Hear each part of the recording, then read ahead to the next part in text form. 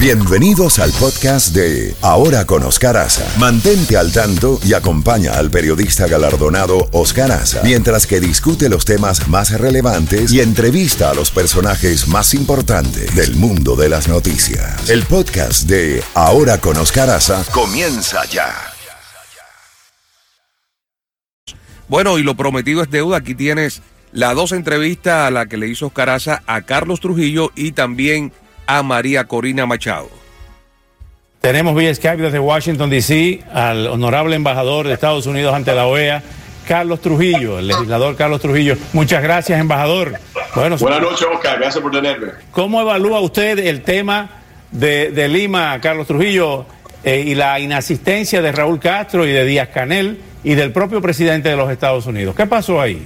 Bueno, yo vi bastante éxito. La verdad es que nosotros no sabemos qué íbamos a esperar sin el presidente llegar por los ataques en Siria, pero con la presencia del vicepresidente y la falta de presencia de Daniel Ortega tampoco fue, Raúl Castro nunca llegó, y los debates que se hicieron en la cumbre, la gran mayoría era en contra de Cuba y contra de Venezuela, que es la primera vez en la historia que yo estoy encima de este tema, que me di cuenta que las personas ya están cansados del régimen castrista y hasta más cansados del régimen de Maduro.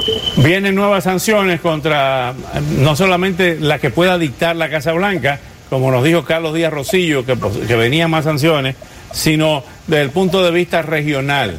Vienen nuevas sanciones de los gobiernos latinoamericanos contra Maduro, contra Venezuela. Sí, ahora en finales de mayo el Grupo de Lima, que es el grupo encargado por Perú, pero hay 14, 15 países son miembros, se están reuniendo no solo para hablar sobre el tema de Venezuela, pero cómo ellos pueden juntos hacer sanciones económicas.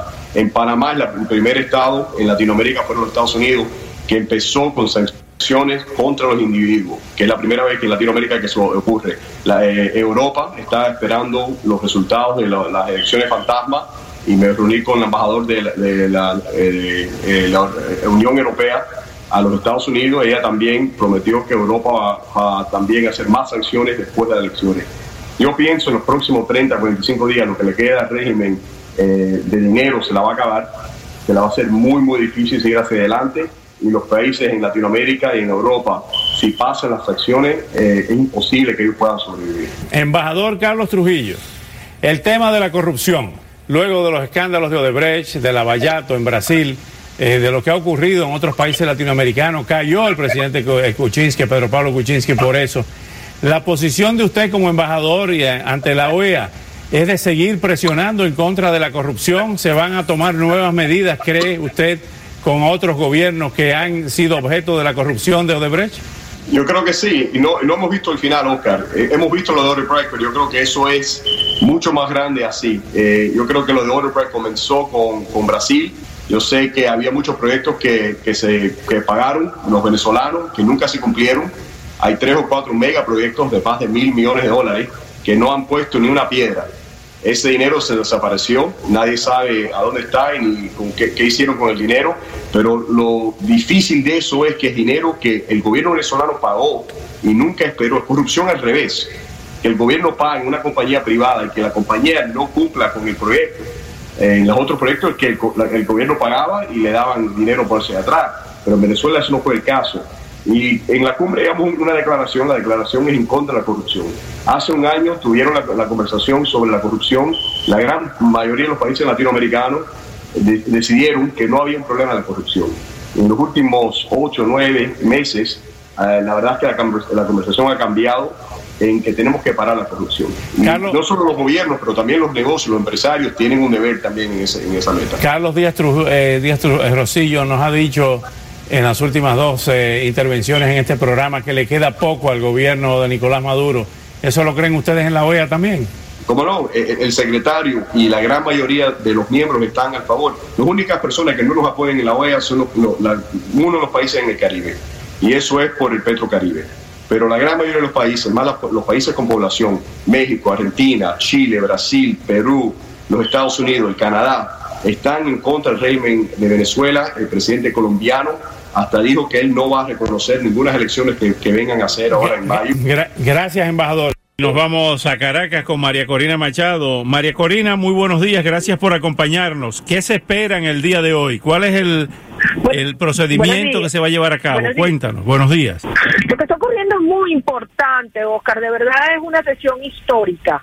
El Tribunal Supremo de Justicia legítimo, que ha sido perseguido, expulsado del país, ha encontrado suficientes pruebas para el enjuiciamiento de Nicolás Maduro por corrupción, por lavado de dólares. Son crímenes gravísimos, directamente involucrado Maduro y su entorno.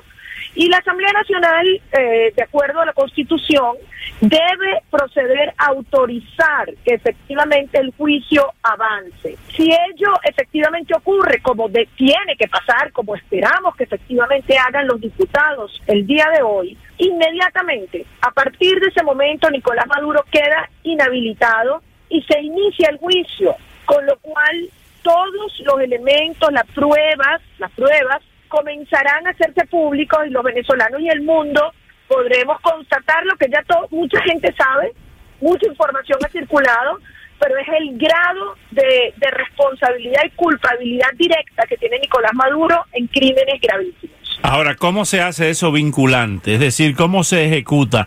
El gobierno y el fiscal Tarek William Saab están amenazando, llamando al pueblo que vayan en masa a impedir que los diputados entren al hemiciclo. Pero además de eso, ¿cómo se ejecuta la prisión del presidente cuando tiene a las Fuerzas Armadas, cuando tiene todos los organismos secuestrados del Estado? Bueno, es una dictadura y por lo tanto nada de esto nos puede sorprender. Y como tantas veces lo hemos dicho, esta gente no va a entregar el poder por las buenas, no lo va a hacer. Solo aplicando toda la fuerza institucional, la fuerza popular, la fuerza internacional.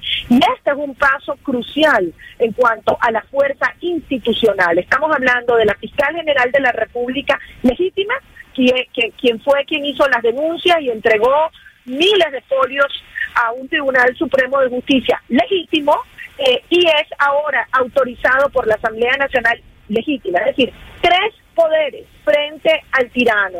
Obviamente sabemos que ellos por la fuerza y a través del chantaje, a través de la persecución y la represión se han mantenido en el poder, pero créeme, Nicolás Maduro está en su punto de mayor debilidad. Perdió todo el respaldo popular, perdieron toda la complicidad o la indiferencia internacional que alguna vez existió y obviamente perdieron toda la plata porque arruinaron hasta la propia PDVSA.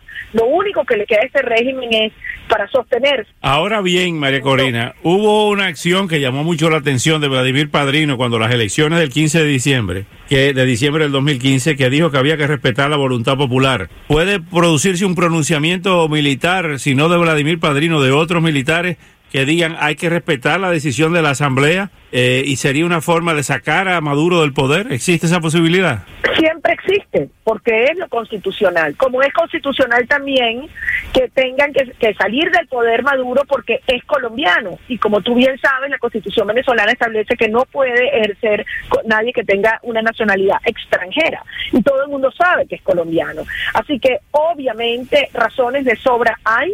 Es un violador de los derechos humanos de manera masiva y sistemática, está involucrado en actos criminales que ahora serán expuestos al mundo entero y obviamente ha arruinado a Venezuela de manera intencional. El mundo está actuando, las sanciones están funcionando y créeme, cada vez es más débil el respaldo por parte de la institución militar, a quien obviamente le estamos hablando de manera directa y clara en el sentido que tienen que colocarse del lado del pueblo y la Constitución. ¿A qué hora en el día de hoy es ese recurso que se va a llevar a cabo? La sesión comienza a las 10 de la mañana, ya yo he hablado con varios diputados que ya están dentro del recinto, a pesar de las amenazas que han tenido, que fueron muy temprano, y obviamente el riesgo es enorme, pero mucho mayor es la convicción y la determinación de los venezolanos de avanzar, de salvar a Venezuela y de reconstruirla rápidamente. Oscar, eso es lo que nos espera por delante y hoy más que nunca los necesitamos a ustedes muy cerca, como han estado cada día de esta lucha. Vamos a estar muy cerca, te vamos a llamar más tarde en el día, a ver si podemos establecer contacto. Cuídate mucho, un abrazo en la distancia. Gracias a ustedes, un fuerte abrazo. Cuídense. Música.